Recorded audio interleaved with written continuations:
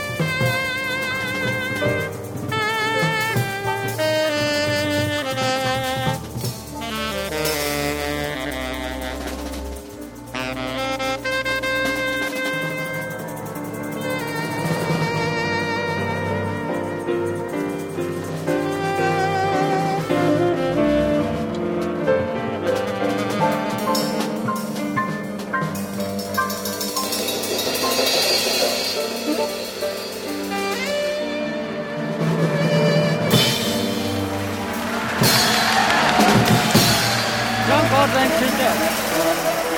John Coltrane.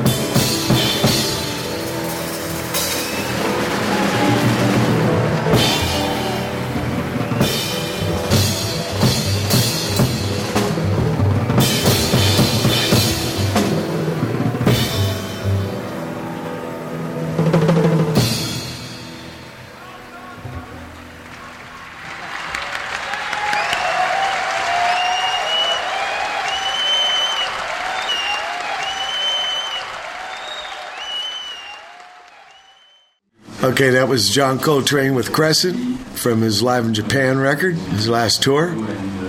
And we're broadcasting here from Crans, Montana, Switzerland. I have the immense pleasure and honor to have Mr. Steve Mackay, Mr.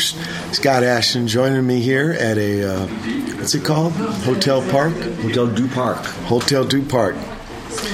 And first time I ever done a remote Watt from Pedro show, so this is an exciting thing for me here. You want to say hi, Steve?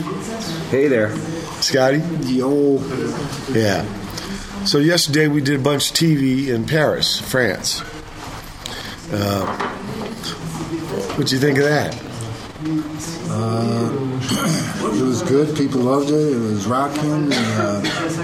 Everything went well. And, we had a good time.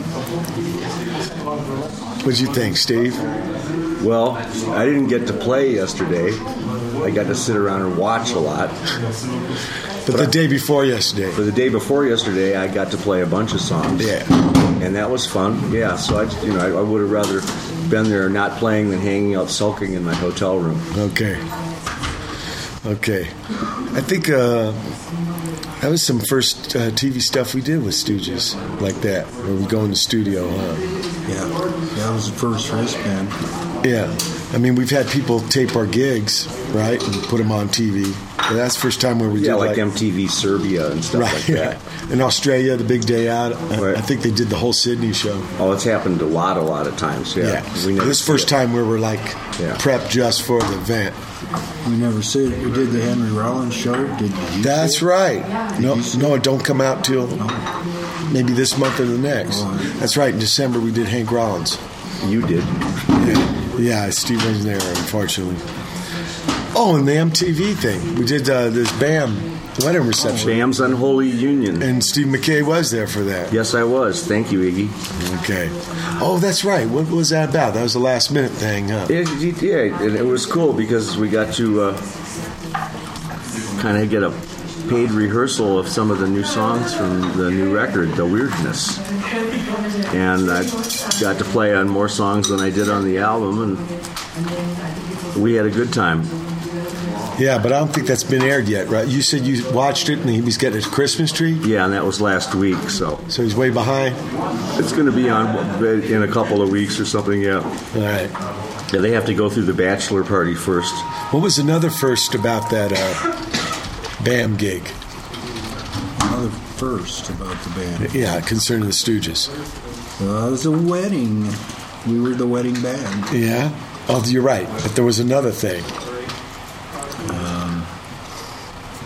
What was that? Bass player was in a boiler suit. Oh, that's right. Right? Yeah, watch the new first look. the new outfit. The boiler suit.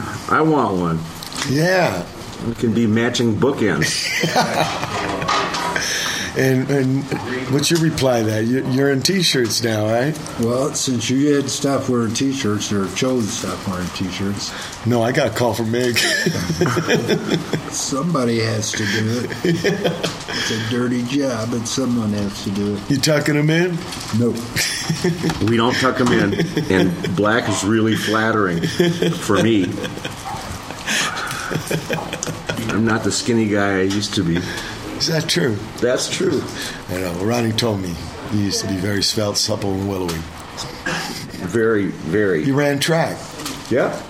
Cross country, too. I was the star. It was because there wasn't any balls, and nobody was trying to hit me, at least overtly, or knock me down, so. It's been a while since I ran a mile. Yeah, what changed? I don't know. I can't blame it on the music, but Was it after coming to Cali? yeah, I kept it up for a while after I moved out here. Because you're originally from Grand Rapids? Yeah, I moved out to California in '77. But in between was Ann Arbor. Well, before I grew up in Grand Rapids, and I went to University of Michigan and spent more time working at the record store and playing in bands than I did in class. But That's exactly what Jim did. yeah.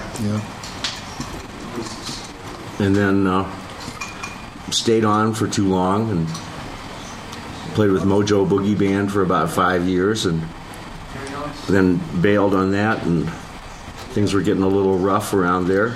You were in Cali a little bit, though, for the Funhouse record, huh? Yeah, for like 6 weeks or something. I used to live in California when I was in kindergarten and stuff. I was sort of a Navy brat. So you know about that, don't you? Yeah, I know about that. Are you saying your pop was a sailor? My pop was a pilot. He was a carrier pilot. In the Navy, but a flyboy. Yeah, except he got really lucky. If you ever have to get into a war, make sure that you pick something that takes a really long time to train for. Because he entered in '43, and when he got his wings was December of '45. So all they had to do was go out and watch atomic bombs go off at Bikini and things like that. Yes, totally. Well, we're at the end of the first hour. March 7, 2007, Watt with Pedro Show. Hold tight for hour 2. March 7, 2007, it's Watt from Pedro Show, second hour. Here's some Steve Mackay.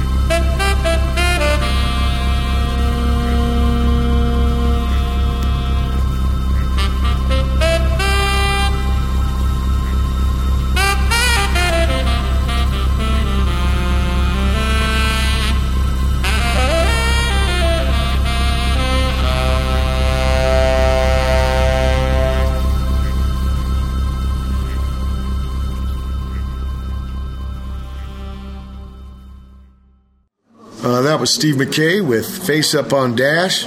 Steve, you want to tell us something about that tune there? Who we played on it? Let's see. We had it's myself and a guy named Melvin Ocasio. I think he's from LA, I'm not sure. And a guy named Fabrizio Palumbo, otherwise known as R, who is from Torino in Italy. Yeah. And we got together at the studios of KFJC. In Los Altos? In Los Altos. NorCal, volunteer radio station. Great station. And they're on the web. Right. They Kind of a broadcast. sister station with WFMU in New York. And this is part of a... Well, New Jersey, I think. Yeah, New Jersey. Metro New York. But yes, exactly. Much respect to New Jersey. Jersey City, if you want to get specific, Yeah. that's fine. But yeah, Played live on the air there. Yes, I have. Ryan Turner. I have too. A couple different times, yeah. Good cat.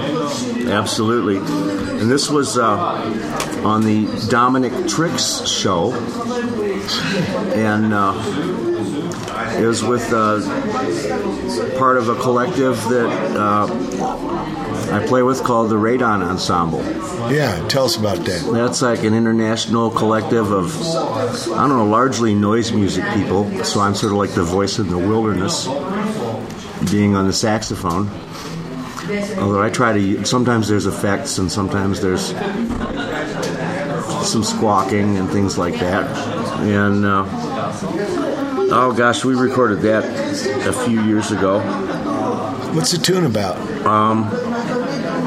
Well, we kind of like make these songs up, and then later on we figure out what the titles are. And this title was from When You Park in the Parking Lot. The parking ticket says this on it.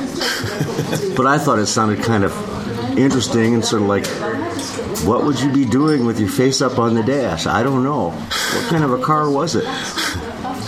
Sometimes that's for the back seat.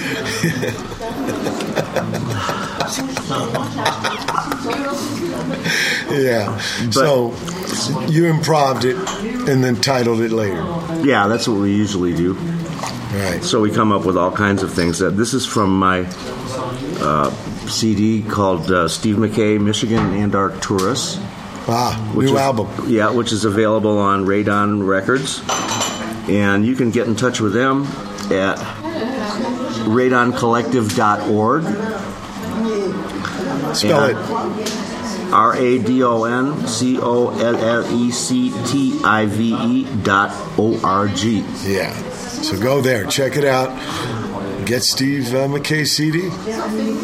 Yep, and we've played in various combinations all over the United States and in many portions of Europe. Right. In fact, you did like a Tennessee tour last? I did. Yeah, we did a mini Tennessee tour, and then we did another one last year about this time where we started out in Nashville and worked our way down to Atlanta and then all the way up to Boston and finished off in Brooklyn with a recording session. Great. Yeah. Who's the ringleader? Scott Neidiger. Yeah. And how many members are there at Radon? well, we have like, I guess I'm now one of the core members of all this, but there are I don't know, 10 or 15 people like that, and then we have other people we're kind of associated with. Do you guys take on new members, or? Well, yeah, all the time. Some drop off. Some drop off, yeah. Some break up. Some end up in Turkish prisons. Over the side. Unfortunately, but yeah. Interesting concept. Radon. Yeah, I really like it. It's been giving me a lot of interesting stuff to do. How long you been with it? Boy, it's been about 5 years now. 5 years? At least, yeah. And what number CD is this for Steve Mackay? I guess this is the second one. Second? Yeah, the first one called En Voyage, and that's a little bit harder to find. That's like old studio tracks and more kind of like rock and roll songs. And then there was some vinyl? After Michigan and Arcturus came out, another one came out on the Cubico label, and that's in vinyl only. And I think he only makes about 500 at a time. But if you go to eBay, you can see if you can get one. We may put that out on a CD. We've got permission to do so. That one's called Tunnel Diner. Right. And that's some stuff from 2004, and most of it was actually from last year, 2006. And that's stuff from Portland, and that's stuff from Marseille in France, and Porto. I don't know if there's any Portuguese. Yeah, I think there's some Portuguese stuff on there too. Yeah, Porto. So the other members of Radon, do they also put out their own material? Oh, they certainly do. Yep, and they're out there with their little merch tables at, clubs well known or not around the world. Yeah. Great. And there's Italian folks too, right? Yeah, we've got a branch in Torino, and we got people in Milano. You've played with the Zoo Cats? Yeah, I've got to go out with them in 2005 when we played in Slovenia, and we played in Italy, and we played in Vienna, and I ended up doing about 10 days on the road with those guys. And that was a real honor. Masso. Yeah. I got to play with them in Silver Lake on Dose at Spaceland. Great band. Oh, I love it. It's like mostly Barry sax, bass, and drums. Right. But didn't you do a gig with 3 saxes? We've done gigs with more saxes than that. I think we did one in with Radon. We did one in Chicago at the what was that? Empty Bottle? Yeah, at the Empty Bottle in Chicago last fall, and we had 4 at that point. Wow. Yeah, it was great. Wasn't there a notorious picture of people displaying the bells? The bells? Yeah, like they lifted up their shirts. Oh, that was from Portugal, yeah. Yeah. Yep. And you had the baby bell. As it turned out, as we know from what that means middle-aged guys' beer guts. And that was an international effort. One of them was Argentinian, one was Czech, and one was Yankee me. So. Right, but you had the baby bell. I was surprised. So you got some work cut out for you. Yeah, that's right. I'm trying to work in the opposite direction, but I'm kind of holding the line right now. Okay. At about 80 kilograms. So do your math, right? You got future plans for Radon? Yeah. I think I heard that Nidegger was going to set me up and send me down to Austin in the next couple of months. So he had some people down there. And I'll probably be one of those things where Texas, where I blow into town and meet some band I never met before and make music with them. But right. I'm kind of used to that. So. Well, you'll also be there with the Stooges. Well, we're going to be there much sooner. St. Patrick's Day. All 3 of us and the rest of the guys. Right. For South by Southwest. Yeah. Can we talk about Stooges? Scotty, can you talk about how the band started? Yeah, I was playing drums with Gary Quackenbush.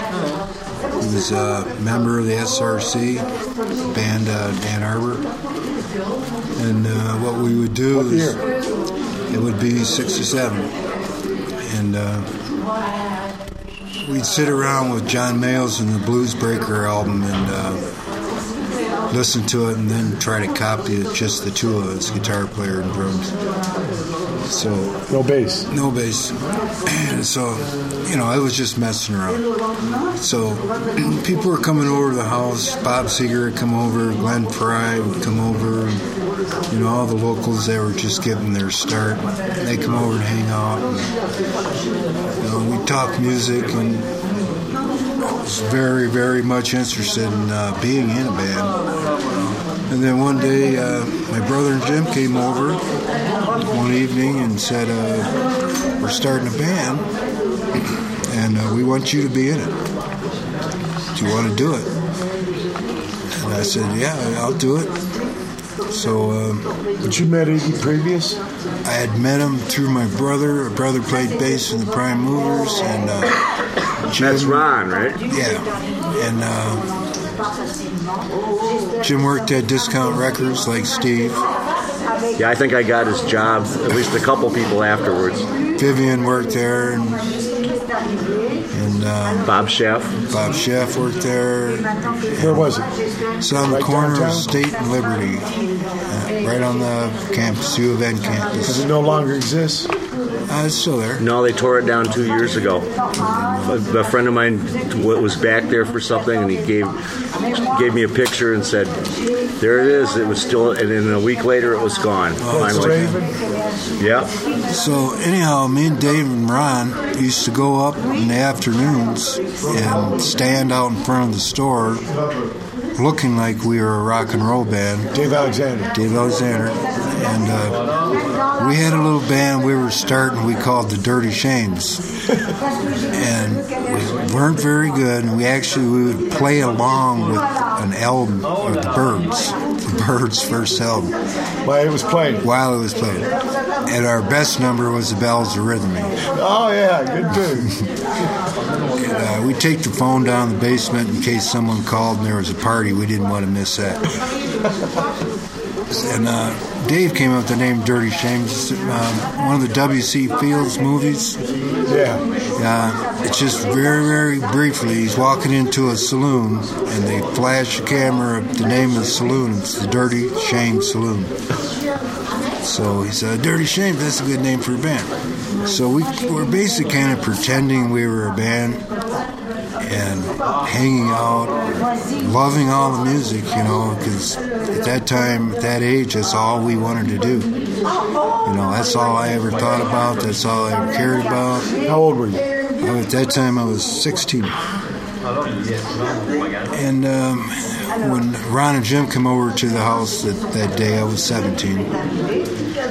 And so we just started getting together. I kind of got out of that band house I was living in, and we just started going at it, as something totally different than anything else you'd ever heard in your life. And I always say if that band that we originally had started was here today, it would be as much interest as any other band out there now.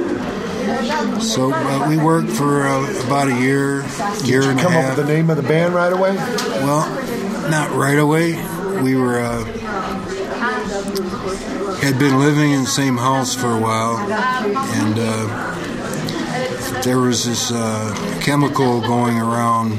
It's called LSD, and I was kind of afraid of it. I wasn't sure what it was and if I ever did want it. But I picked up a manager, Ron Richardson, and he said he loved it. He used to go to a psychiatrist, and the psychiatrist would give it to him, and he'd sit and talk to the psychiatrist while he was tripping. So he came over one day and goes, "Here, guys, you got to try this. You got to try this." And I'm going, "No, I think I'm going to wait till I'm 18." And I was only 17. I said, I'll wait till I'm 18. I ended up taking it that night. So we're all like just totally stumbling around, tripped out of our brains. We ended up in my bedroom, which had like French windows that both sides opened up. My bed was up against the window. We're all three standing on my bed, looking out the window, kind of bouncing around, bumping into each other. I think it was Ron that said, "Yeah, we're kind of like the Three Stooges on acid." Yeah, and then we said, "Hey, yeah, it's the Psychedelic Stooges. Yeah, that's the name of the band." Which later we had to drop because Electric Records didn't like the word psychedelic. But basically, that's how it started. It was just hanging around, just wanting to be in a band, and being fortunate enough to be in contact with the right people. And now you were playing some unique drum. Well, we started off like with the drum set, but then when it came closer to the time where we knew, well, we're going to have to start doing performances. We're going to have to have gigs.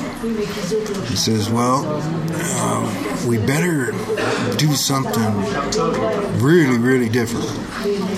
So as Jim came up with the idea, well, you can use these 50-gallon oil drums that I found on this farm.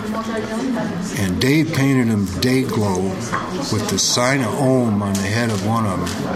And we took a black light and put it on the day glow paint and made the sign of Ohm shine up in the night, in the dark. And we put a viola contact mic right on the oil drum itself. And with a wood drum beater, when I stomped on that drum beater, you never heard anything like that in the world. People didn't know what to think. They didn't know what to do. They don't know, do we like this? Do we hate it? What was Iggy playing? Iggy was playing a Hawaiian guitar. He had made a wig out of a woman's bathing cap where he took strips of aluminum foil and stapled them all over the hat, all over the cap, so he had like a aluminum foil wig. He shaved his eyebrows off, and he took baby oil and rubbed it all over his face, and then took handfuls of glitter and threw it in his face. He was wearing a female's tutu with one golf shoe.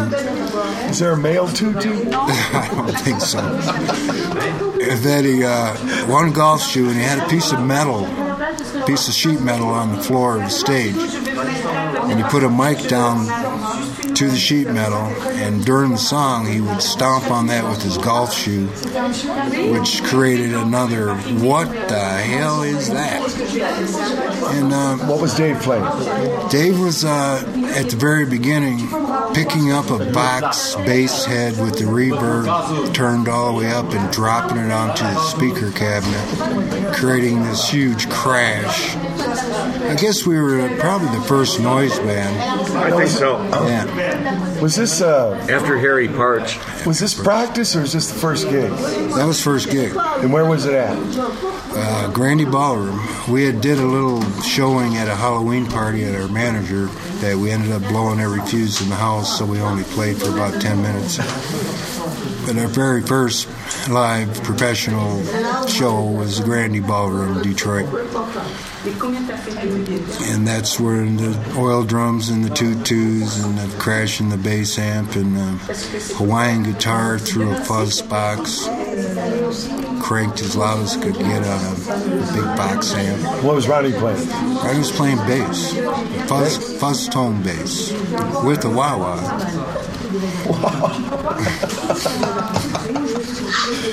Now, how many songs was there? Well, we didn't really have songs. We had like motifs, and it was ready, steady, go. Where it went, how it changed, what it did was different every time. Where it ended, how it ended was different every time. And lyrics? Lyrics, mostly just moaning or groaning or kind of screaming. We tried to work one song up as a Jay and American song called She Cried. Oh, yeah. And Jim actually sang the words, when I told her I didn't love her anymore, she cried. But it sounded nothing like Jay and American, She Cried. I mean, you wouldn't have known it was Jay and American, She Cried, if you didn't hear those words. But other than that, it was just basically, what do we feel like playing? Let's just start playing. We had no songs. It wasn't until the record label deal came along where they said, we love you guys, we love Iggy. You guys are really different, you're really cool, but you have to have some songs. What was the reaction at that first gig from the audience? A lot of jaws were dropped. A lot of people were sneering. The girls were just loving Jim because he had this attraction to females that was just unbeatable. And people would say, God, what was that? That was terrible, man. Next time we played, those exact same people would be there. So I think it became kind of a thing where people like to dislike us, and they like to come and see us so they could yell and jeer and see Iggy, because not once did he ever do a show that was anything similar to the show before. So it was always like a one-time happening performance. You guys would have been really good on Radon, as a matter of fact. You if that band existed today, that's the label that you'd be on, I believe. When was the first time you saw him, Steve? I saw him, I guess it was 1968, and at that point, they had titles for songs like Dance for Romance and Asthma Attack, things like that. Living on Dog Food. But and the first time I saw them, they had more like regular instruments, except Jimmy Silver was their manager then, and instead of the 50-gallon oil drum, he had like a 200-gallon home heating oil drum. Painted with wood beaters sound like on that. No, he was playing it with a 5-pound sledgehammer. He was playing it with a 5-pound sledgehammer, and instead of the Ohm sign, they had everyone in the band's astrological glyphs painted on the oil tank. Yeah, and it was always fun seeing them. I saw them at Union Ballroom in Ann Arbor, and we would see them down at the Grandie Ballroom. Sometimes I would be in a band that would be playing there. Yeah, who would you open up for? Mostly, a lot of times, MC5. Yep. MC5. And that's when I used to play with Billy C. and the Sunshine, and later on the Charging Rhinoceros of Soul, and sometimes Carnal Kitchen, my old band. So. Now, would you jeer? Oh no, I loved it. Yeah. I was into Coltrane and outside music. John Sinclair turned me onto that stuff. So. Okay. Yeah. And so it was like in that vein. Yeah, I loved it. Yeah. I was really happy. You said Elektra Records. So what? Danny Fields comes to town to sign the MC5. Let's talk about that. Yeah, we had a gig at the Union Ballroom. It was us and the Five. And in Danny's own words, after he'd seen the show, he got a hold of Jack Holtzman from Elektra and said, I just saw the best two bands I've ever seen in my life. You gotta sign them. So it turned out there was a signing party, and we both signed together at the same time. But in a way, it was kind of sad because it changed the band so much. I believe if we could have hung in there a little longer, being the band we were before Elektra, we might have been able to get away with just being ourselves instead of having to conform to a song with a chorus, a verse, a bridge, a solo, a chorus, a bridge, a verse, and an ending, you know. That wasn't the band we were. Right. When does Ronnie move to guitar?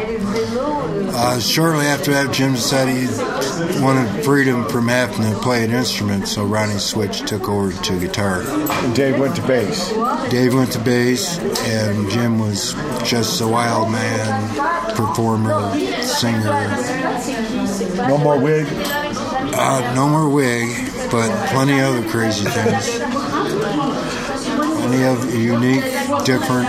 You see, that was the whole thing in the beginning is we loved MC5, we loved the Yardbirds, we loved the Kinks, we loved a lot of the good rock and roll, a lot of the blues, rhythm and blues, but we just kind of knew we're not going to be able to sound like that. We can't do that. So if we're going to do something, we're going to have to do something that no one can compare it to and say, well, you guys aren't as good as the Yardbirds, you know. Right. So once we knew we had something totally original, we couldn't be compared to anybody else. It gave us a better chance of being our own band. Okay. Now Elektra signed you. They want you to make an album. You guys go to New York to make the album. Yeah, we went to New York to make the album. And is that your first time to New York? First time in New York. They gave us each $1,000. I went out, bought a leather jacket, a briar wood hash pipe, and 4 ounces of hash. Okay. And where'd you stay? Chelsea Hotel? Yeah, we mostly stayed at the Chelsea. That was $6 a night back then. Wow. Yeah. And John Cale ends up producing the record. Whose idea was that? That was the label's idea. I think Cale at that time was working as a staff producer for Elektra. Okay. But you told me you were way into Velvets. Yeah, I love the Velvet Underground, man. And I was excited to have one of them in the studio. And John Cale was like trying to tell us that we were trying to be the new Velvets. In actuality, we didn't sound anything like the Velvets. But when you came there, did you do any gigs, or you just recorded the album? No, we played a lot of gigs there. We used to do Electric Circus and before you recorded. Before we recorded, yeah. But we were doing our old Ready, Set, Go material. Right, not the songs, right? They're actually written in the Chelsea. We came with, I think, 3 or 4 songs to New York. Which ones? I think it was Little Doll, 1969, and not sure what the other one was. But the rest of them were written in a matter of a couple hours in room 101 at the Chelsea Hotel. The room that became famous later for Nancy Spungen shot, what's his name? Sid Vicious. In that very same room. That was the room Jim always stayed in.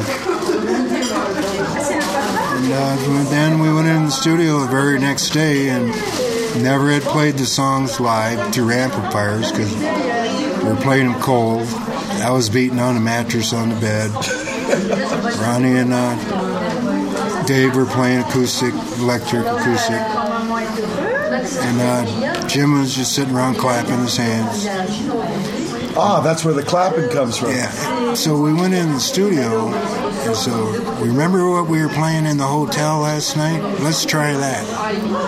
And most of them, like Not Right, we never had played that song. The first time we played it was the actual take on the album. I think we did all the rhythm tracks in 2.5 days and another day and a half for the mix, and we were done. Damn. Whose idea was the piano note, the dog? That was Jim's. That was Jim's idea. We didn't want to use a tambourine because the problem with tambourine is when you use one, it makes it a tambourine song. Yeah. So, and the simplicity of all of it couldn't take more than one note. Right. Did John Cale have ideas for you? He played his violin on We Will Fall. He played very moving, very nice piece at the end of that. Yeah. I thought he did a really excellent job. How'd you come up with that? Dave had something to do with that, right? Well, yeah, Dave was a reader. He would read all these books. He would buy everything that was out of the normal books. He read a lot. And he had bought a book of chants and what each particular chant was to do. And it was the Raja, Jara, Jaran. And that particular chant was, I think, to bring peace of mind. And if you say those words enough time, you actually do start to feel something. You start to feel like you're drifting in outer space. Whoa. Yeah.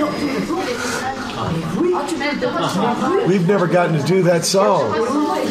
No. Or Ann. We play everything off the first 2 albums except those 2 songs. Yeah. It was considered at one point in time. Yeah? I think it was for Hammersmith or something. They were thinking about putting it in there. Wow.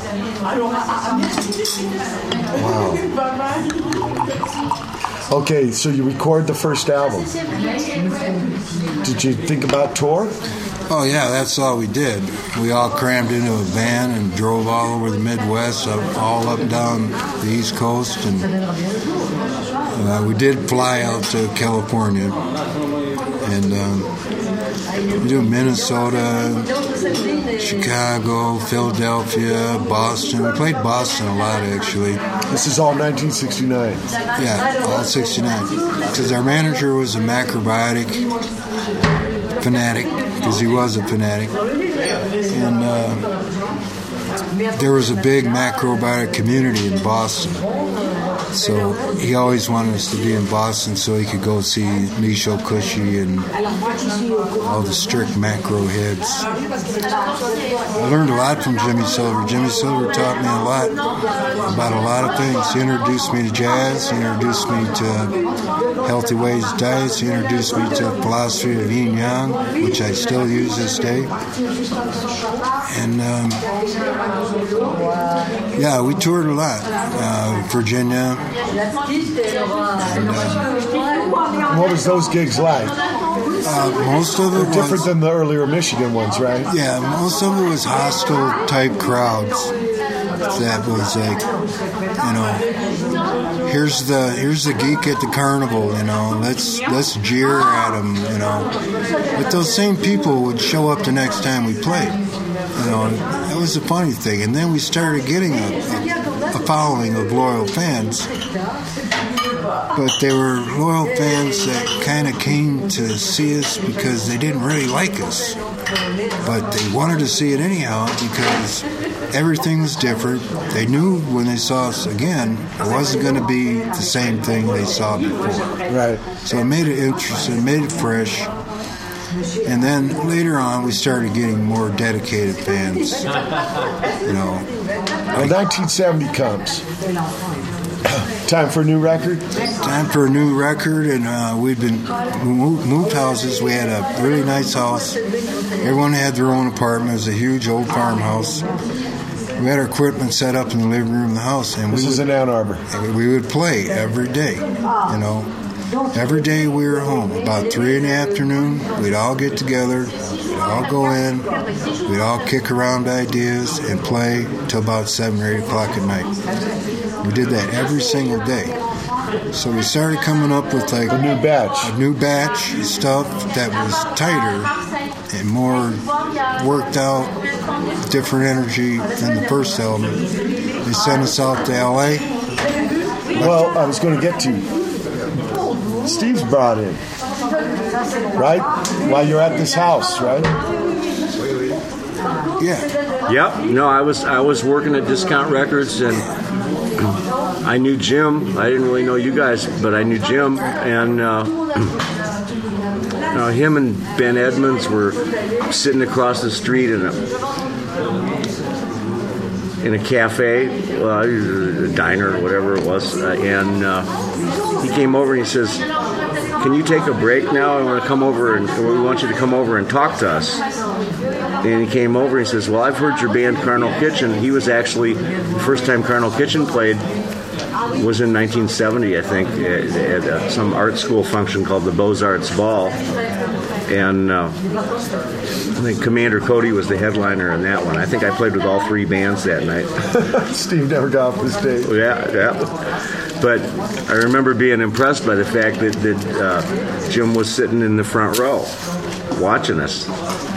And he must have liked what he heard. And he said, "Well, come on over to the house tonight." Yeah, so you bring him over to the house. So come over to the house, and he comes up with the guys come up with Funhouse, and I play my weirdness on top of it, and they said, "Oh, that's good." And then 1970, I played on that one, and then I ended up playing like LA Blues. Yeah, and LA Blues. Well, we named it that later. Yeah, it was used to be called the hippie ending. But you're working out the songs at the house. But then the plan comes to go to LA. I played 2-3 shows with them, and then the roadies came in to the record store and said, "Aren't you excited, Steve?" And I said, "Why?" He says, "Because you're going to L.A." And I says, "Geez, nobody ever told me that." About a week later, Jim calls me and says, "Well, you're going to L.A." So I was still going to college then, so I had to like blow off one of my final exams and stuff. Whose idea was L.A.'s, right? It was a record label I did, and they had Don Bellucci out there. Gallucci, yeah. And they wanted him to do it, and that's Produce, and that's where he was. The guy that used to be in Don and the Good Times and Kingsman. and he produced Louie when he was 14 or something. And he wanted the live sound, and so and that was like people didn't do that then. It was all, even then on 8 tracks. It was overdub city, you know. The copy machine then. So you're going to go out to L.A. You set up the studio like a gig. Yeah, we all played live in the same room. Steve played live with Jim, sang live. There was no separation. You know, it was A little PA. PA was right there, and we were playing like we played in our living room back home. Right, at the farmhouse. Yeah, at the farmhouse. Well, it was actually.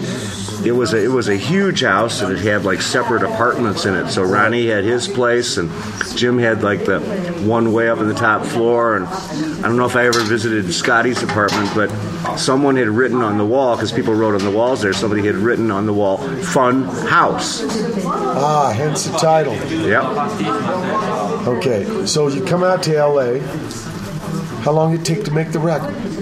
Well, we took a little more time with that because You have the songs together this time. we had the songs together. We're still actually kind of rehearsing them in the studio. On that box set, you can see how we half songs, do a whole track, do it again, it sounded totally different. So we were still kind of like playing with them, but they were more worked out than the first album was. And like Funhouse was actually inspired by James Brown. It's kind of that funky off, syncopated snare chop.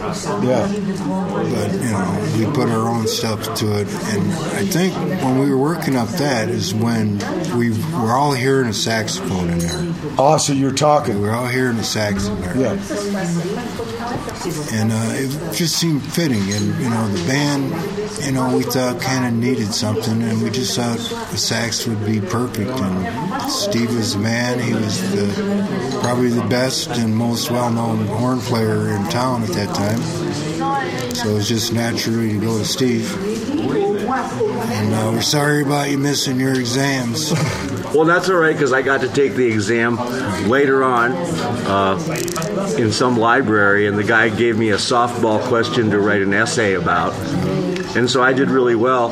But then when it came time to go back to school in the fall, I said the art school was on my case. They were like, "We see what you're trying to do, Renaissance man. You got to decide whether you want to be an artist or a musician." And so No, they get them good. Because they're back. I dropped out of college, which of course made me eligible for the draft, and then I had to come up with my "I'm crazy" scam to get me out of that. Oh, yeah, but you guys all had something like that, right? Jim was first. Everybody got letters, right? Jim was first. Ronnie was second. I was the last to go. You were supposed to register on your 18th birthday. I registered on my 19th birthday. And at that time, it was the peak of the war. More soldiers were dying. The battles were heavier and thicker in the whole Vietnam War. Well, we had a lottery with a number system. My number was 44. Yeah, mine was 149, and when I went in for my physical, they were at 125, and it was June. And little did I know that they weren't going to go past 125, so I made sure I was pretty debilitated and had a letter too. So. But what'd you do to run the hustle? Well, there was this band out of New York called David Peel on the Lower East Side, and their logo was a skull and crossbones pirate thing, and they had big badges that they were handing out. So I wore the same clothes for 2 weeks, slept on the practice room floor, didn't shower, didn't wash my hair, just went around about my daily, everyday business, but just getting myself as dirty as I possibly could. And I took some lipstick and I put like Indian war paint on my face. And, this is getting ready for the draft. Getting ready. So I got a ride down there. I missed the bus because you're supposed to take a bus. I got someone to drive me down there. And I walk in. I drank like 2 quarts of beer on the way down there. It was early in the morning. I got there. I was pretty brach. And I was late. So I was behind the whole schedule. The written test, then the physical exam. Everyone already was ahead of me, so I was in the exam room, written test by myself. So there was a fan in the corner, so I went and I got this fan, and I drug it across the room, and I put it right aimed on my desk. My papers were blowing all over the place. And I started with question number 1. That's easy. I marked the wrong answer. Question number 2. I know that. Wrong answer. So when the questions started getting harder, I would just try to pick out which one I think was wrong and check it. So about halfway through the test, all of a sudden, I started spinning a little bit. The next thing I know, I was hurling all over the place. So they came in, took my uncompleted test with hurl, and took me straight to the psychiatrist. The psychiatrist had this big desk, and he had all these little knickknacks and trinkets and little toys all over his desk. And he's asking me questions, and I really couldn't help it. I was picking up things off his desk and looking at him, and he'd say, "Don't touch that, put that down." So he'd ask me another question, and I'd try to start answering him, and I would just pick something. I wasn't trying to. I picked something else up and started looking at it. And he'd go, "Put that down." So then he calls in the sergeant, staff sergeant, and he says, "Take this guy to station." No, never mind. Just get him out of here. So they walked me to the front gate, opened it up, pushed me out the gate of the fort, and closed it behind me. And there I was, in Detroit, in a semi-not greatest neighborhood. So I went to this bar. It was only about 9 o'clock in the morning. So I went to this bar and I realized I forgot to bring a dime for a phone call to have someone pick me up. So I stumbled in this bar, and there's the old neighborhood people that start drinking in the morning. And I'm trying to borrow a dime. They're all looking at me like I'm from outer space because I'm forgetting what I've actually looked like. Lipstick. I had the lipstick on my face and shit. The skull and crossbones. Puke, and I stunk like hell. And the people were just like turning away from me. So I went and I sat down in the booth and I ordered a glass of water because I had money. I was underage anyhow.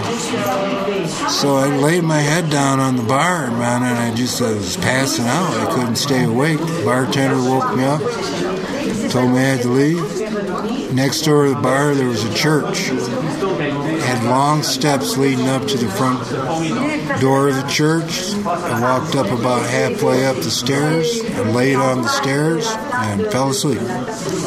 Next thing I know, there's 2 cops with their sticks poking me in the ribs going, "Get up, get up, get up." I explained to them I'd just come from the fort. I didn't have any money. They said, "You're a vagrant," so they ran me in. They threw me in jail. So I went to jail and I slept there for a while, and I woke up and started realizing, well, I haven't had a phone call.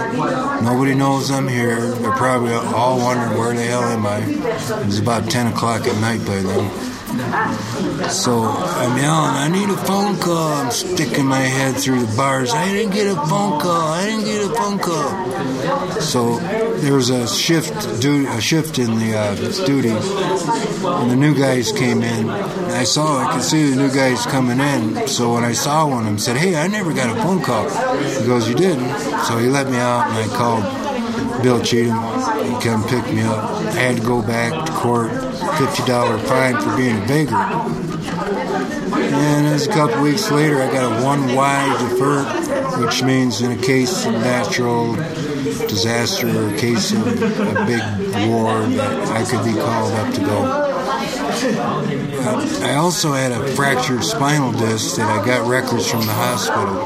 So I think that had a big part of it because I would have been a guy, my second week in boot camp, I would have thrown my back out. The government would have been paying for my back for the rest of my life. Right. So I think that one of the reasons they cut me loose because of my back. Well, so then you got excused from class. That's good. See, I've heard a few stories from you. I never heard that one. That's one of the best get out of the Army things. The MC5 used to have this kind of priest's robe, and they called it the Zenta robe. And when each of them would go down, they went down separately, they would be naked underneath the Zenta robe, and they'd say, "I'm a high priest of Zenta," and that's how they got out. And what'd you do? I had a letter from a psychiatrist. I think I was psychedelicized. I hadn't slept in a couple of days, and I read this wonderful book called 4F that let you know all of the forms you were going to have to fill out. And the first form you fill out, you answer all the questions, and they said, don't answer the last 3 questions. So, of course, I answered them. It's like, are you a drug addict? Are you a homosexual? It's like, much respect to gay brothers and sisters, but I wasn't. But they weren't buying that either. And they said, I'd gone to this psychiatrist who was a homosexual, as it turned out. But he wrote me a letter, and I ended up with the 1Y. Okay.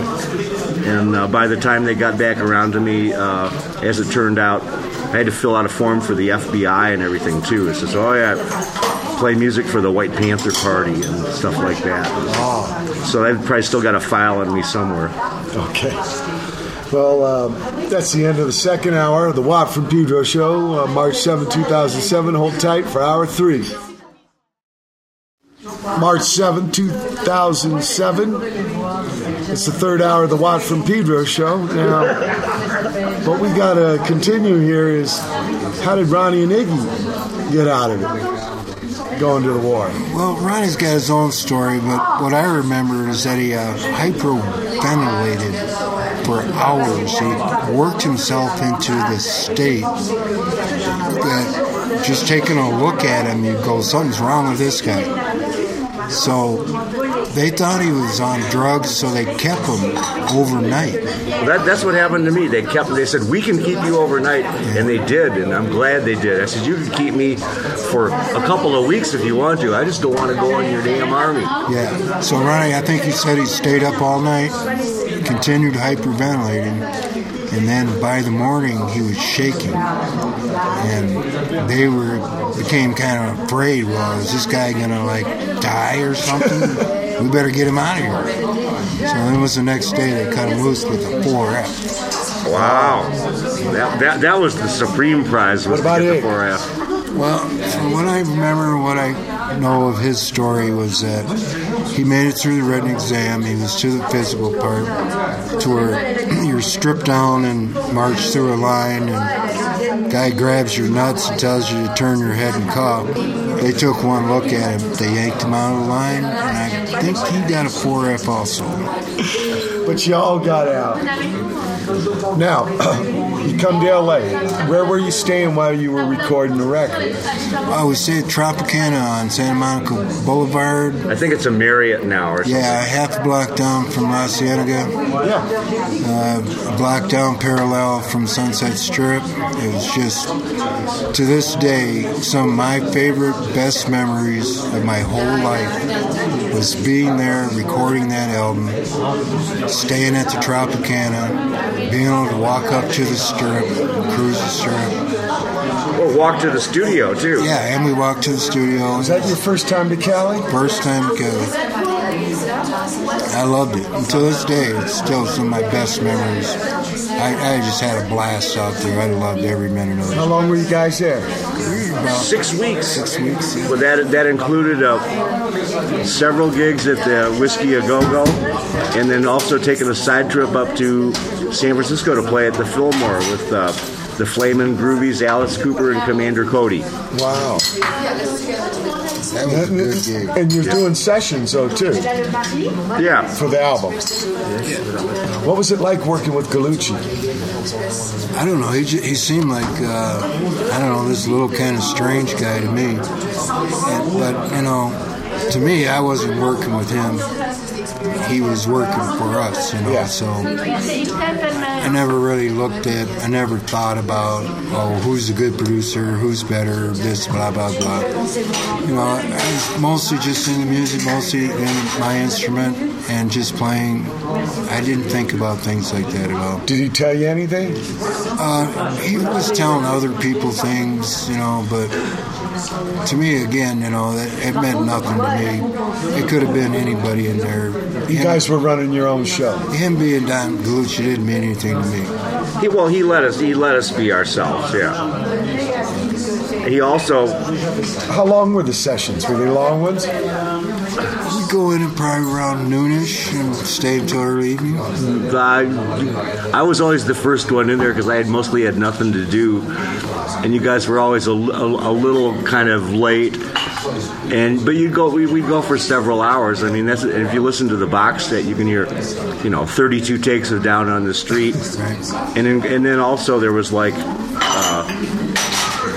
the songs we didn't remember doing that ended up in the box set, which is like Sliding the Blues, and Lost in the Future. Yeah, Lost in the Future. You never really did those live, huh? Oh no. When we went to New York, we also did another one called Going Down to Egypt, I think. It was the only encore we ever did. Oh. Were you playing songs from the album during these gigs? You're basically doing the album. You were doing the album. Yeah. Yeah. Now, what was it like playing the whiskey in those days? Well, we weren't playing the whiskey in those days. No, when we were doing the album, we did the whiskey. Yeah, whiskey came on a little later, though. No, it was the same trip. I remember. I mean, there's later whiskey, too. Yeah, I didn't. The only time I played the whiskey was during the sessions. Okay. Yeah. And that was when Pop went out in the crowd and poured the hot wax on his chest. And Okay, so you get the album done, and you deliver it to Elektra. What do they say?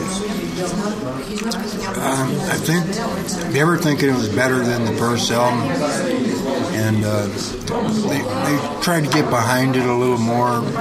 Still not with great support, but They had a gatefold, the sleeve.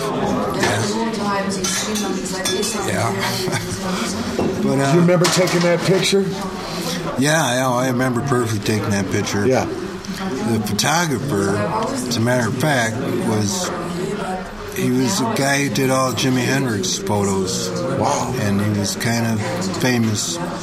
And Ed Caref, yeah.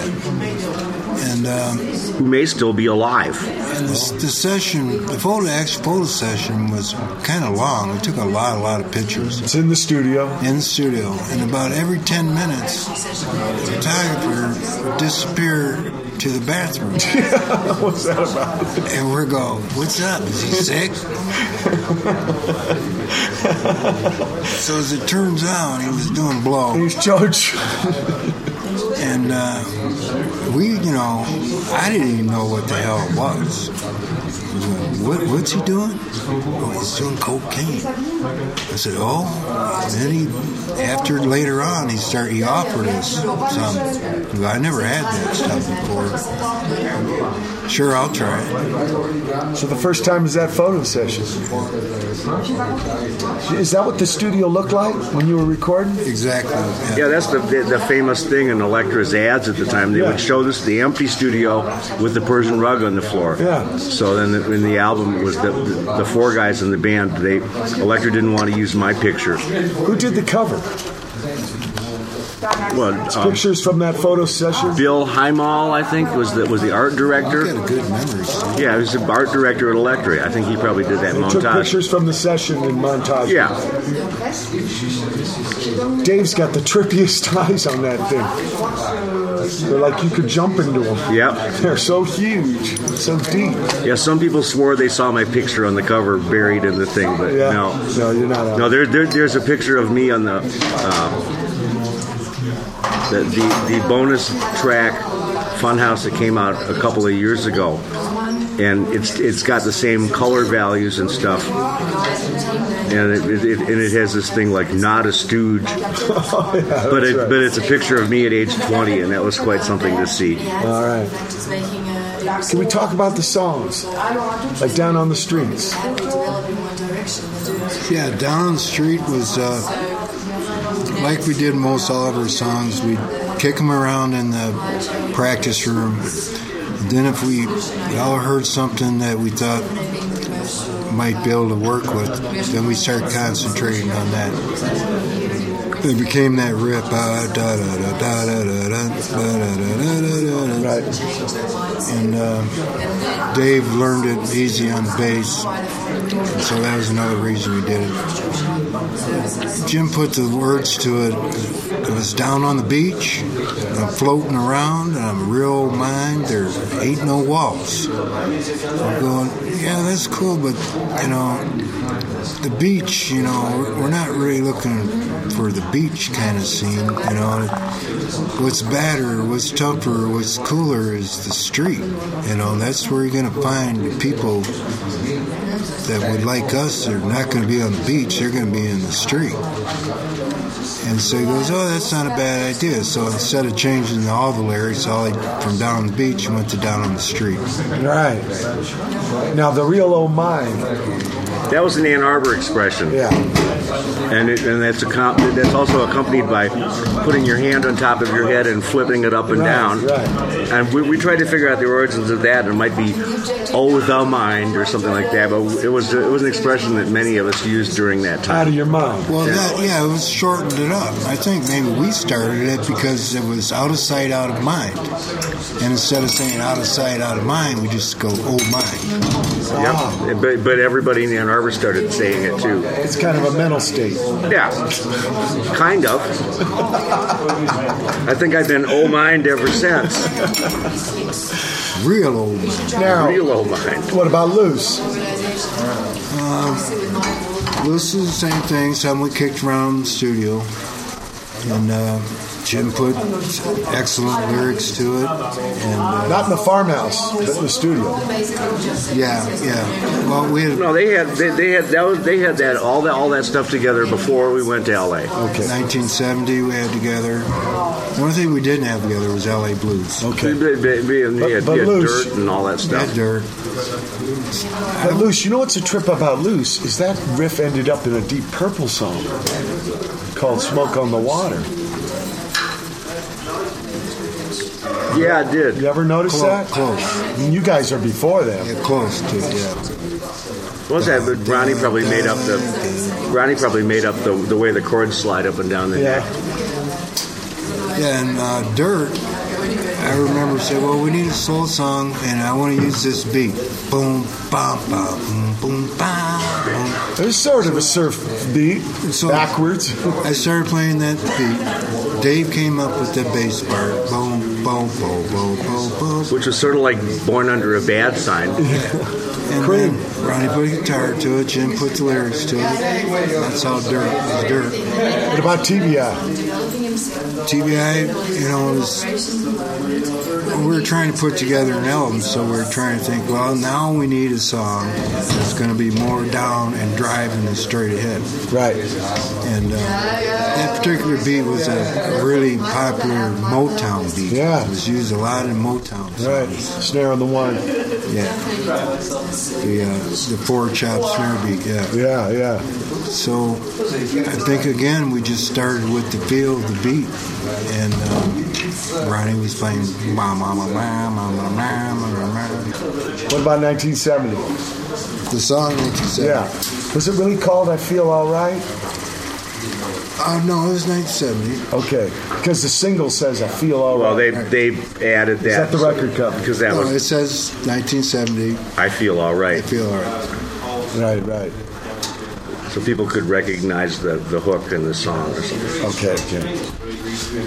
Was there any singles from the first album?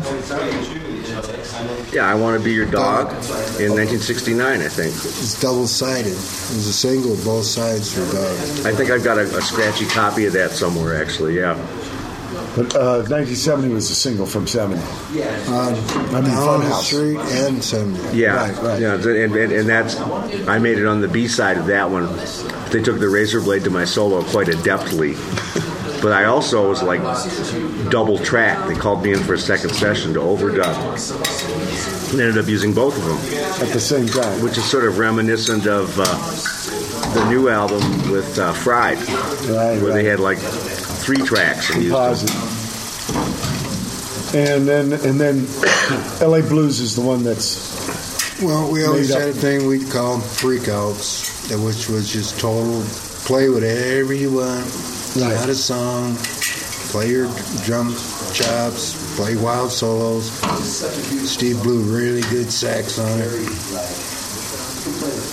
I guess it was just as free form as you Well, could get. Gallucci said rather than have an extended ending to Funhouse, which used to be the last song, and then we'd go into this ending, he says make a separate song out of it. So that was when we had a separate session just to do that song, to sort of start cold with that song. yes. That was the one where I made sure I was pretty psychedelicized when I went into the studio to do it. I think I ended up getting real scared of Jim, and it kind of comes out on the music. But they, it worked out. Now you deliver the record, the company likes it. You're going to go tour. Okay. Toured it hard, East, West Coast, all through the South, all Midwest. That was Now, that, were those gigs different than the first album gigs? Yeah, they were mustard. More people knew who we were. We were getting better bill, more money, and playing in New York and celebrities coming to see us and stuff. Lots of New York. Is that the Maxes? Maxes? No, it was Unganos. Ganos, Maxes, Electric Circus on St. Mark's Place. There was a really cool venue called Electric Circus. So they're a lot different. And then what happens? Well, then what happened was You got scissors?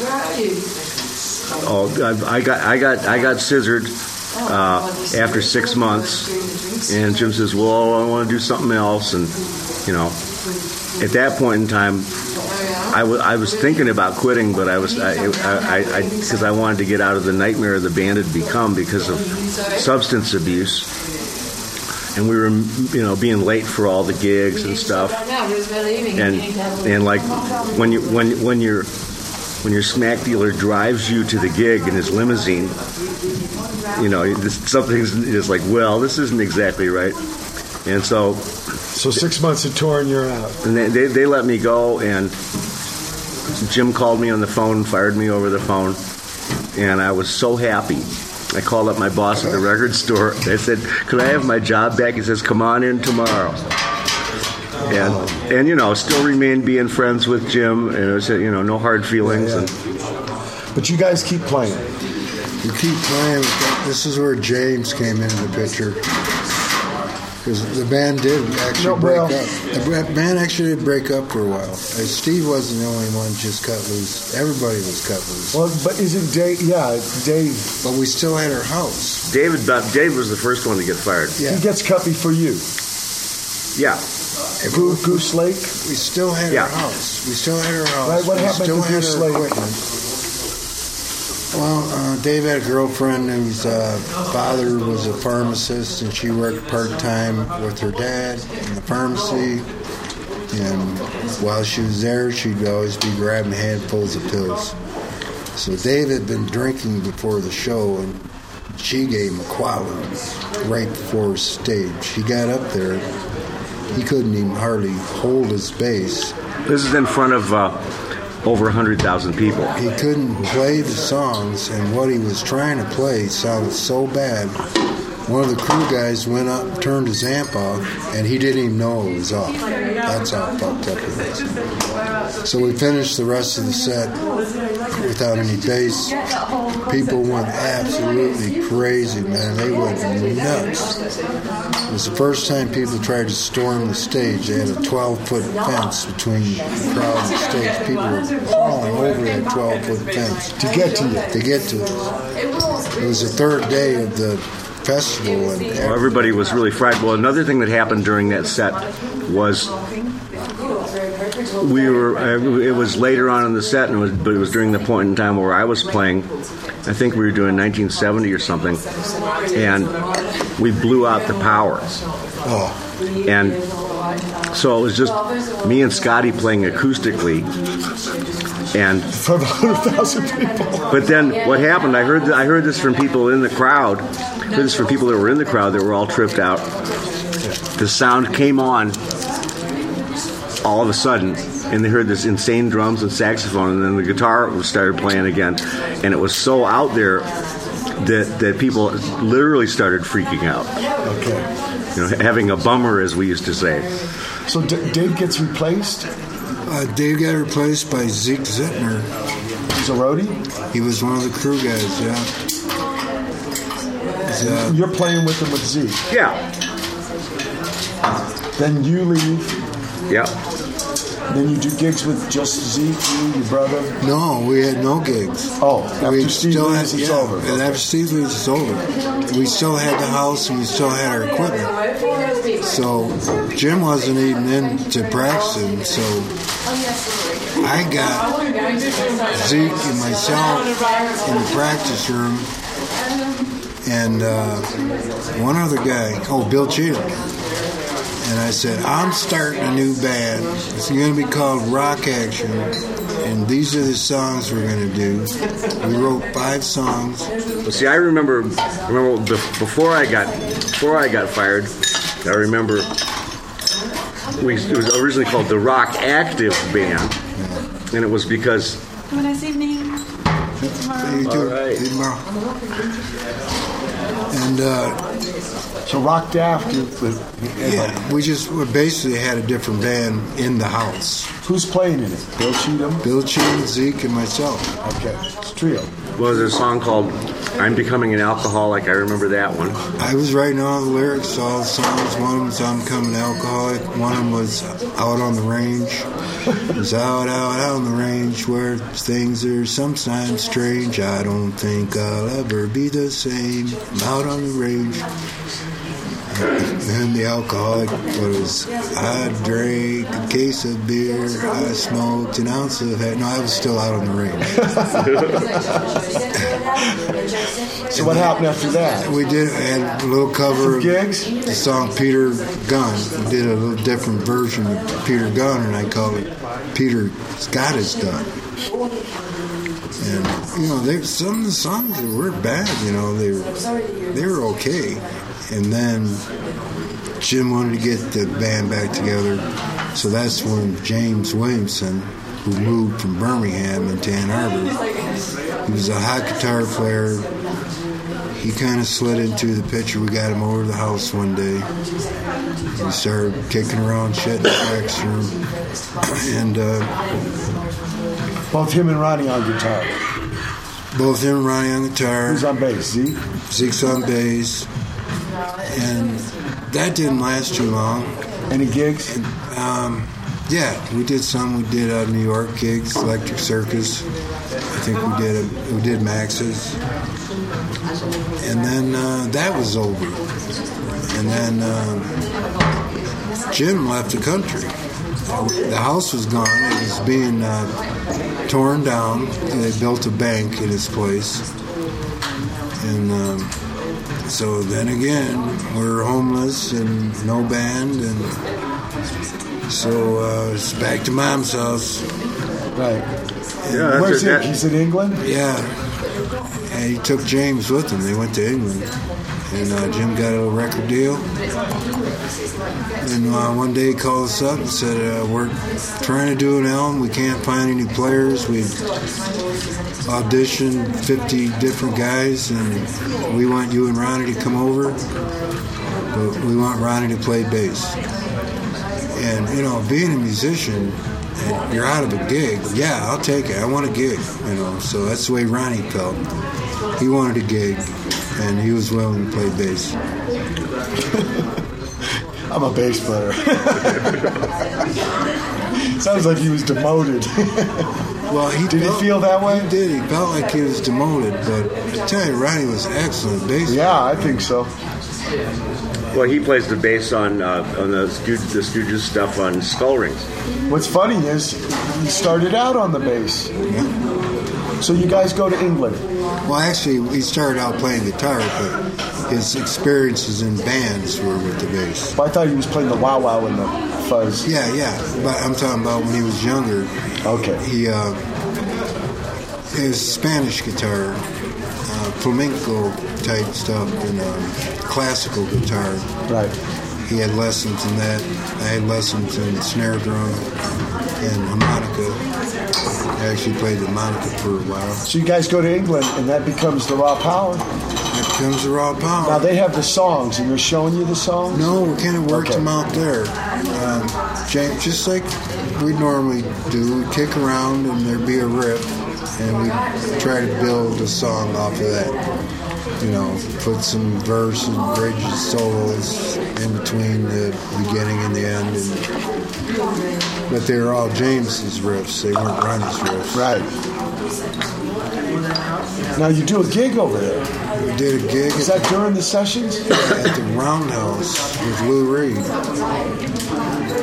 And we freaked England out so bad they didn't know what to think. They didn't know if they liked us or not. And for a long time, consensus was they didn't like us. But you only played the one gig. One gig. Then you go back and you finish the record. We did the record. We went back to California. Right. They set us up in a big house in the Hollywood Hills, top of Laurel Canyons. This is the Bowie people. Yeah. And we spent a lot of time there just going to the rehearsal studio, coming back and having a party. We'd have a party every night. We weren't doing that many gigs. And on top of that, all the bad things were starting to compound, get worse and heavier. Yeah. So then we found, well, we got some gigs, we got a tour around the road. Because the album comes out. And we're going, well, wait What a did the minute. record company think of Raw Power? They weren't sure. They didn't know what to do with it. They never heard anything like it. They didn't know how to promote it. They didn't know how to book us. You know, they didn't know anything. You did a lot of whiskey gigs. We did a lot of whiskey gigs because we were there. Right. We played the Starwood. But You bring in a piano guy. Who's that, Scott Thurston? Thurston and Robert Sheff. But this is right. But this is after the album's done. This is in California that you bring them in. Whose idea was that? Well, you know, kind of like the way Steve was introduced into the band. Yeah. So felt that we needed something else besides just guitar, bass, and drum. We needed another instrument in there to fill it in to give it more of a wall. And, well, let's try keyboards. And Sheff is the first guy. Sheff was a keyboard player in the Prime Movers. Right. He's also currently known as Blue Jean Tyranny, and he's a very respected modern composer. And I heard something actually on the radio last week, and I heard this thing with all this interesting keyboard stuff with then toy pianos on it and such. And I said, "Wow, that's really interesting." And then they said it was him. And I said, "Oh, that's cool." Wow. So he only does a few gigs with you, though, right? Yeah, he didn't do all that much. And then you bring in Scott Thurston? Well, Thurston was there. Thurston left. Robert came in. Robert left. Thurston came back. Oh, okay. Where'd you find Thurston? On a bulletin board at SIR Studio Instruments. So you didn't really know him. You just answered an ad. Yep. Yeah, okay. You're doing these gigs. Do you tour a lot? Well, you know, the record label didn't really know what to do with this at that time. We weren't touring that much. Yeah. That was what the worst thing was for the band. Was You're just staying in Hollywood and playing these gigs all local. the idle time, and all the girls out there with their purses loaded with drugs, and you know, just too much free time. Yeah. It's the same thing we had with the first two albums. The record company didn't know what to do with us. They didn't know where to put us. Who's going to like these guys? But at least you were touring with those records. Yeah. But we weren't getting the support. Yeah, I understand. We weren't getting enough support from the record label itself. They were dumb fucks. Yeah, they were dumb fucks. Okay. So what happens? The Idle Time just destroys the band? Idle Time basically destroyed the band, and there was this thing Bowie had going on with his guitar player, Mick Ronson. Yeah. They were trying to make those two guys like stars. So James saw that, well, me and Iggy could do this. And this is James that was invited into the Stooges. Now wants to take over the Stooges. Bum rush. He wants to make me and Ronnie sidemen, and him and Jim the leaders of the band. So he had a girlfriend that was a contract lawyer, and one day he came up with this thick fucking contract saying me and Ronnie were sidemen, we'd get paid less, he'd get the lion's share with him and Jim, and me and Ronnie looked at each other and go, fuck that. This is our band. We started it. Yeah. This guy's going to come in and try to push us to sidemen? I said, no fucking way. And we had no gigs anyhow. We had no shows anyhow. Up at the house one day, someone who worked for Main Man caught Jim with a needle in his arm. Flip. Totally went crazy. You guys are done. You're finished. Next thing you know, your house in the Hollywood Hills is gone. Get up. So we went down to the strip area, and we found Howard's weekly rental place we were staying.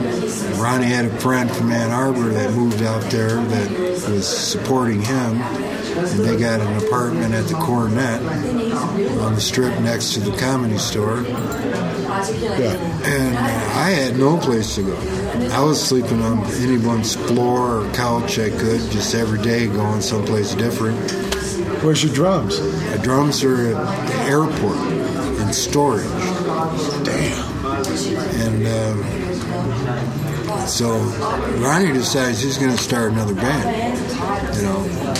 So he got Dennis Thompson to come out from Detroit, and Jimmy Recca to come out from Detroit to play bass.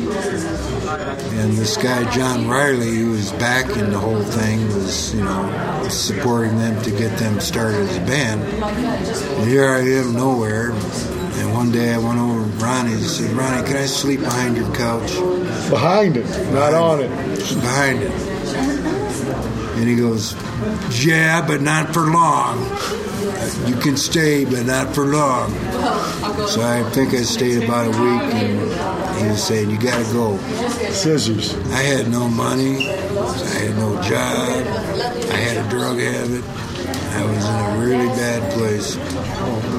So I was at a loss for what I could do. So I remembered I had a drum kit at the airport. So I got it arranged to have it picked up. I went out there. We had to pay a storage fee. I got the kit. I brought it back. Dennis Thompson just came to town. He had no drums. I sold him my drum kit. I bought a one-way ticket to Detroit. See it. Whoa. See, this is important because people ask why we don't do raw power songs.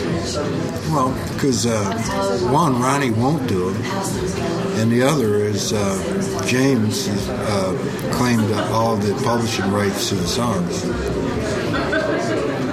So that's two reasons not to do them right there. It's a different I wouldn't band. mind doing them. I like the songs, I would do them, but it's a different band,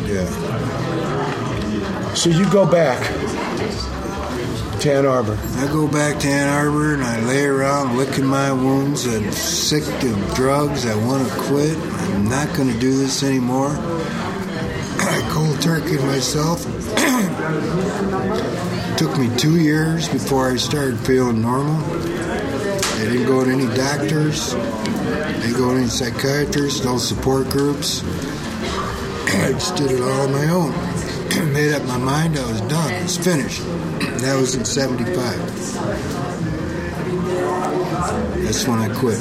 But then you start playing again. Scott Morgan. No, actually, I knew this guy, Lance Louis Long. What a guy. Yeah. Rest his soul. Yeah. And Good cat. he had a tree outfit where he cut trees down.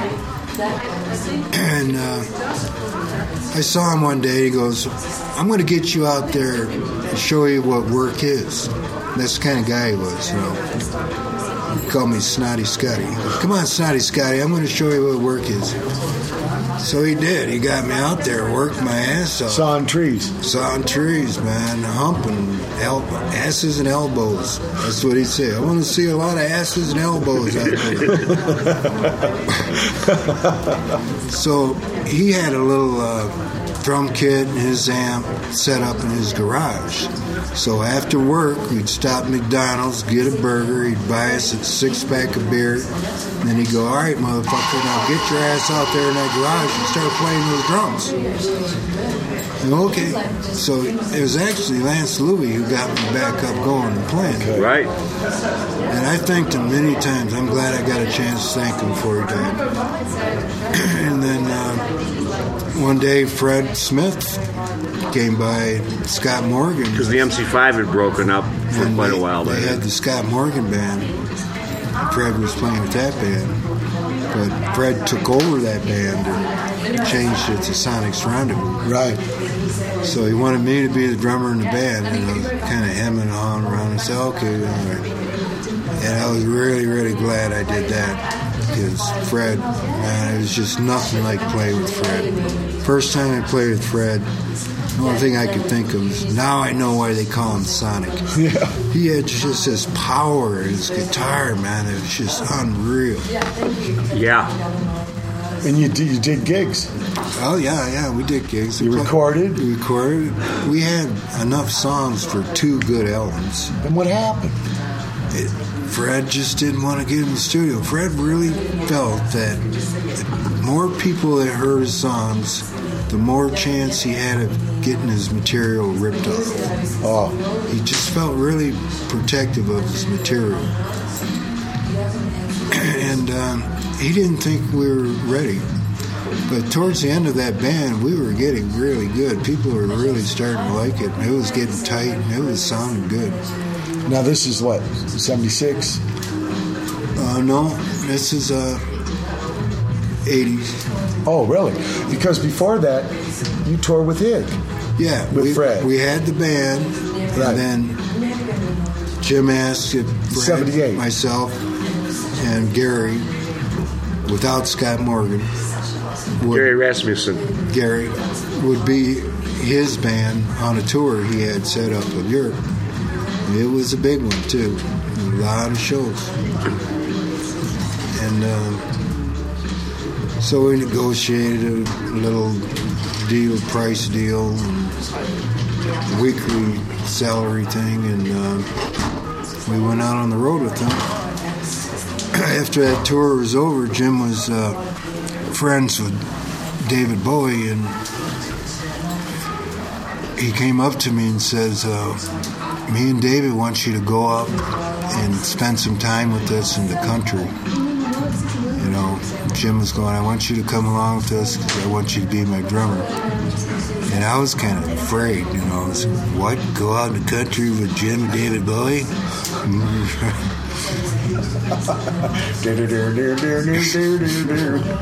And then I was thinking, well, we got our Sonic's Rendezvous band, you know. I really liked playing with Fred. So I made the choice to go back to America. We continued on with the Sonic's band. I started getting better, tighter, more people liking it. And then when that broke up, I tried to get a hold of Jim, and all he could say was, you made your choice. Oh, it was from that. You had your chance. You made go your to the choice. country. Yeah. Oh, man. The Sonic Rendezvous band did record, though. Some singles. We did City Slang. Yeah. And great song. Electrophonic Tonic. And the song, what was the name of that? One more. It It was Sweet Nothing. It's a really good song, but it never got a vocal track on it. And we were doing that when Patty was pregnant with Fred and Patty's first son, Jackson. And Fred was just a nervous dad, and he wanted to play. So we went to Hardy Fields in Detroit on Woodward, way down in the hood with the boarded up windows all over the place. And I recorded City Slang. And soon after that, Patty had Jackson. And I think we went on for maybe 3 or 4 months after that, and then everything kind of fell apart, and then Patty wanted to get back out on the road, so we started doing gigs with her. Did gigs with her in Chicago and Ann Arbor and New York. She got pregnant again, and I guess Patty had an idea of having a band themselves, so Fred was doing gigs with Patty. We were just kind of, see ya. You kept playing drums? Yeah, we went back to the Scott Morgan band. Yep. Me and Gary and Scott and myself. And we had a couple different other guitar players that came in and out. We'd have a new guitar player every couple weeks. Trying to find somebody. So I did a lot more 3 sets a night gigs with that. And then after years and years of making $30 or $40 a show, I just kind of lost heart in it. I didn't want to do it anymore. So I started getting offers from other players. This one guy, Sonny Vincent from New York, ended up recording 3 albums with him. We did a major, giant European tour. And Sonny was a good guy. He's well known. He has no audience in America. He's pretty well known all through Europe, though. And then Dennis Tech invited me to Australia. Did an album in Houston, Texas. We took it to Australia, did a tour of the country. And after Dennis Tech, I think I did some shows with the Dark Carnival, which was his brother's band that was after Destroy All Monsters. Wasn't the Colonel involved with? Yeah, Niagara's husband was kind of headed up the show, and it was, well, Scotty, we got 3 gigs in Canada, one in London, one in Toronto, and one somewhere else, and I'm going to guarantee you $250 a show if you go along with this. And I was broke. Me and Liz had bills that were piling up, and I was landscaping and doing these $8 and $10 hour jobs and getting nowhere. So I said, yeah. And then at the end of that little Canada tour, man, I said, all right, where's my money? He goes, I lied. He looked me right in the eyes. He said, I lied. I got you out here on a lie. You didn't make any money. Damn. So I kind of started flipping out. My brother gave me $100 out of his own pocket. Did you do drumming after that? I did. I got into a thing doing parties, house parties. You just get a bunch of musicians. You get a case of beer or 2 cases and get some big fat joints, and you get high and half drunk, and everybody plays. To me, that was a lot of fun, man. I love doing that to this day. It's just jamming, house parties. Any musician that wants to come by, bring your guitar. But you keep calling Ig. Keep calling Ig. Keep talking to his manager. And, Jim's got a movie with Johnny Depp. He's got a tour of Germany. He's really busy right now, but he's not opposed to the idea. This is in the 90s. Yeah, and I come, no, I started in the 80s. Wow. 89, I got a hold of him and I said, it's been 20 years since first album. I think it'd be really cool if we could get the band back together and do an album. You know, it's kind of like a reunion. But Jim's not into reunions. Is it all right? So I went to New York. Jim was living there. Got a room at Chelsea Hotel. Got in touch with him. We split the cost of a rental studio. We went in there. He was playing guitar. I was playing drums. Kicked around for about 3 hours. He had his little tape recorder. And when we were done with that little session, I said, Jim, what do you think about getting the band back together for a 20-year reunion? I don't want to talk about it. That's all he had to say. What were you guys jamming? I would throw out some beats and he would play guitar to it. And it's on Home, boy. So the next time you get called, it's to be on Skull Ring? No, I kept calling Art. Yeah. I kept calling Art, and Art changed his phone number, and I'm going, oh, God. He must be getting sick of me calling him. But he told me later I wasn't the reason his number was changed. So I got his new number, and I kept bugging him. And then the Skull Ring thing came along. And then... Now we're talking 2003. In fact, you were playing with Ronnie and me and Jay Maskis. Yeah, that's what we did before that, yeah, that's how that whole thing came about. Jay Maskis, Mike Watt, taking Ron Ashton and myself out on the road. Iggy got word, heard people loved it. His very words himself was, who is this Jay guy who's stealing my gold? So, and he also admitted, he goes, if you guys weren't out there and playing and getting some response, then I would have probably never done it. But the fact that you were out there. So, I would say Jay Maskis had a big part of getting the band back together. I don't know if that's what his intentions were, but that's how He just did playing with you, like me. Yeah. But you get called for the Skull Ring.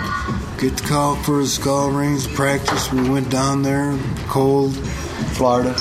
We went in the studio, cold, no material. Start kicking around some things. Okay, we'll play that 8 times.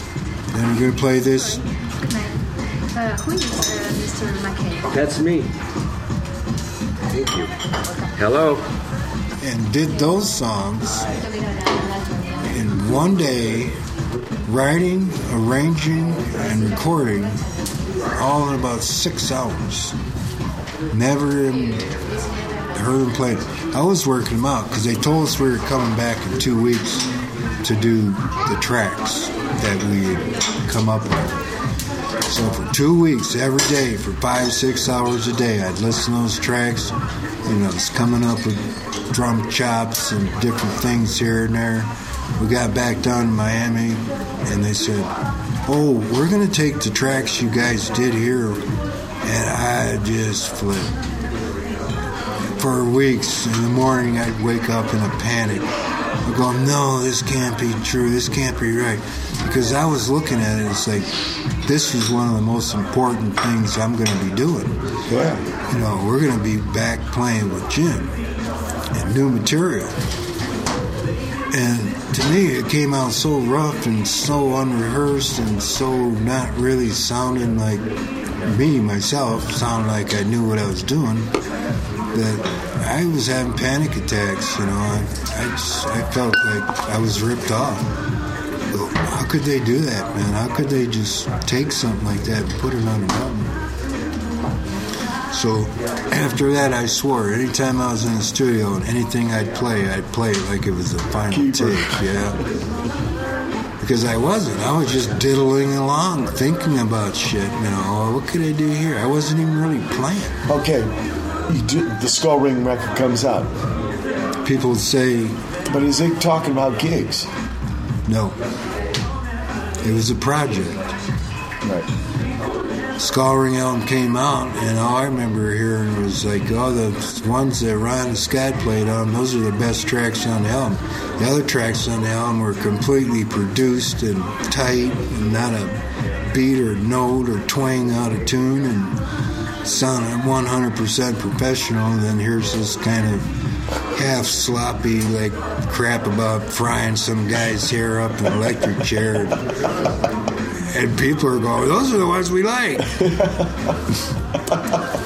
So one day Art called me up and he goes, well, Scotty, it looks like it's going to happen. It looks like the band's going to get back together and you're going to do a show in California. And I was all right, man, after all these years, man, finally. Because the bands I were in were good bands. I liked playing them, but I never felt at home. I never felt like this is the band I belong in. You know, because I started as Stooge, and I always felt that's where I belonged. And then I became a Stooge once again, and it was like I'd been away on a long journey for many years, and then I got to go home and have a big dinner. That's the way it felt to me. You know, it's like, I'm home. The food is good. Yeah. Coachella. Did the Coachella with Mike Watt, who was pretty close to deadly sickness, and pulled himself out of it, man, like a real musician. Did the gig. People loved it. And that was close to 4 years ago. Yeah, in April. Yeah. And we've been doing gigs since. How many? 75 now. 75.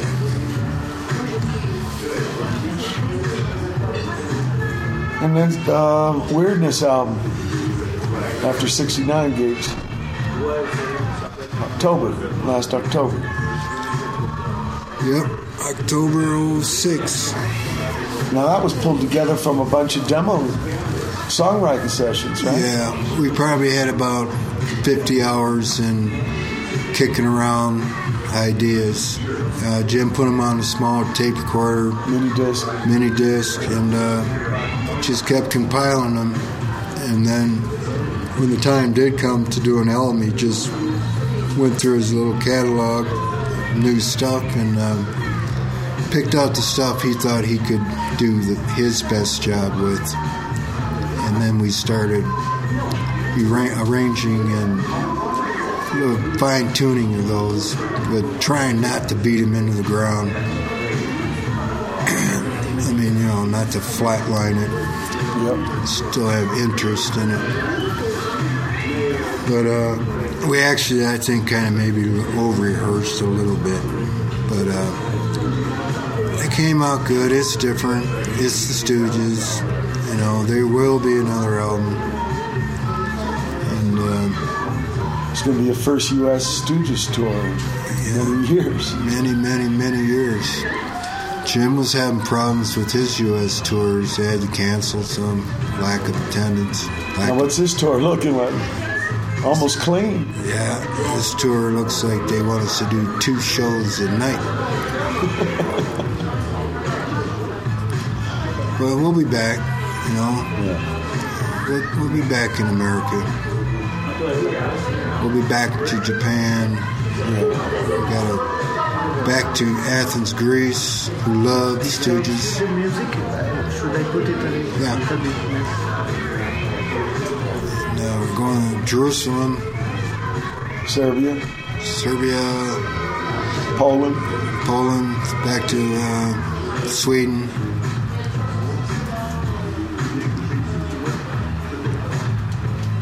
France, July 3rd.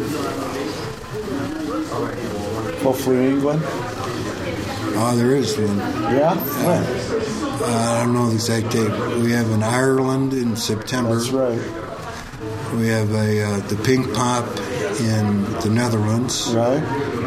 which is going to turn out to be a really huge show. They're adding some really hot bands on that show. 3-day festival is going to be really cool. The biggest difference between a Stooge gig now for you guys and a Stooge gig in the old days? Well, a lot of it is the more people, and for a while, we, as we grew, the age of the people that saw us was with us. Now when we do a gig, a lot of, I'd say, 2/3 of the audience is people who weren't born when we had started up. And kids these days look more into the history of music than we did when we were younger. Yeah. And they see the Stooges and they go, oh, we know about them. Isn't Jim the godfather of punk? And they didn't even know some of the songs, No. but once they hear them, since they're such classic songs, they just grab you. Is there a different dynamic for you guys playing on stage? There's a different dynamic just because we've aged with our instruments. And a big different diameter is you yourself, Mike Watt. I think you bring a lot to the table, a lot to the stage. Myself personally, I love playing with you. Amen. Me too. Watt's a legend in his own right. And as I said in many interviews before, I don't think we could have found a better bass player, a better person to be in the band than Mike. I agree. So that brings us up to now. What about you, Steve, after your Stooge days? Boy, oh boy. Well, let's see. I was still in Ann Arbor, and we did some more Carnal Kitchen. And at that point in time, we were playing like semi-contemporary jazz covers and things like that. Then I got in this band called the Mojo Boogie Band, and we started out as a blues band and ended up as some sort of like Midwest Bob Seger protege type band. And then a lot of stuff went to hell in Ann Arbor because of the drogas and everything. And I beat it out to California in '77. And that was one of the best moves I had ever made. And ended up playing with Commander Cody, who I knew from Ann Arbor. That's why I moved to the Bay Area. I said, I know guys out there. Maybe I can get a job. And I certainly did. And then I did that for a while. And then played with Snakefinger for a while. We did a European tour in '83. And then it also hooked up with the Violent Femmes, who were recommended, I was recommended to by a friend back in Wisconsin. And played with them for a couple of years. And I kind of fell into a relationship where the woman I ended up marrying didn't want me touring. And foolish me didn't bail on that thing when I should have. And spent a bunch of years mostly being an electrician and crawling around attics and basements and learning that trade. And I was pretty good at it. But Still playing the horn? I was still playing occasionally. The Femmes would come to town, or I'd play this thing and that thing. And me and the ex-wife had another version of Carnal Kitchen for a couple of years, and we did as many gigs as we could and play around the Bay Area and Northern California. And then You and Jay come to town with Ronnie. And even Jay came to town with Ronnie, and Ronnie said, "Well, there's no money for you tonight, but maybe there's something down the road." And boy, he was right.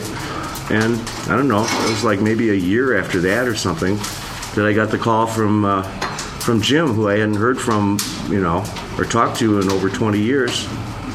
And he says, "We're doing Coachella, Do you want to do it?" And I said, "Yeah." He says, "Do you need to rehearse?" I said, "No, I know the material."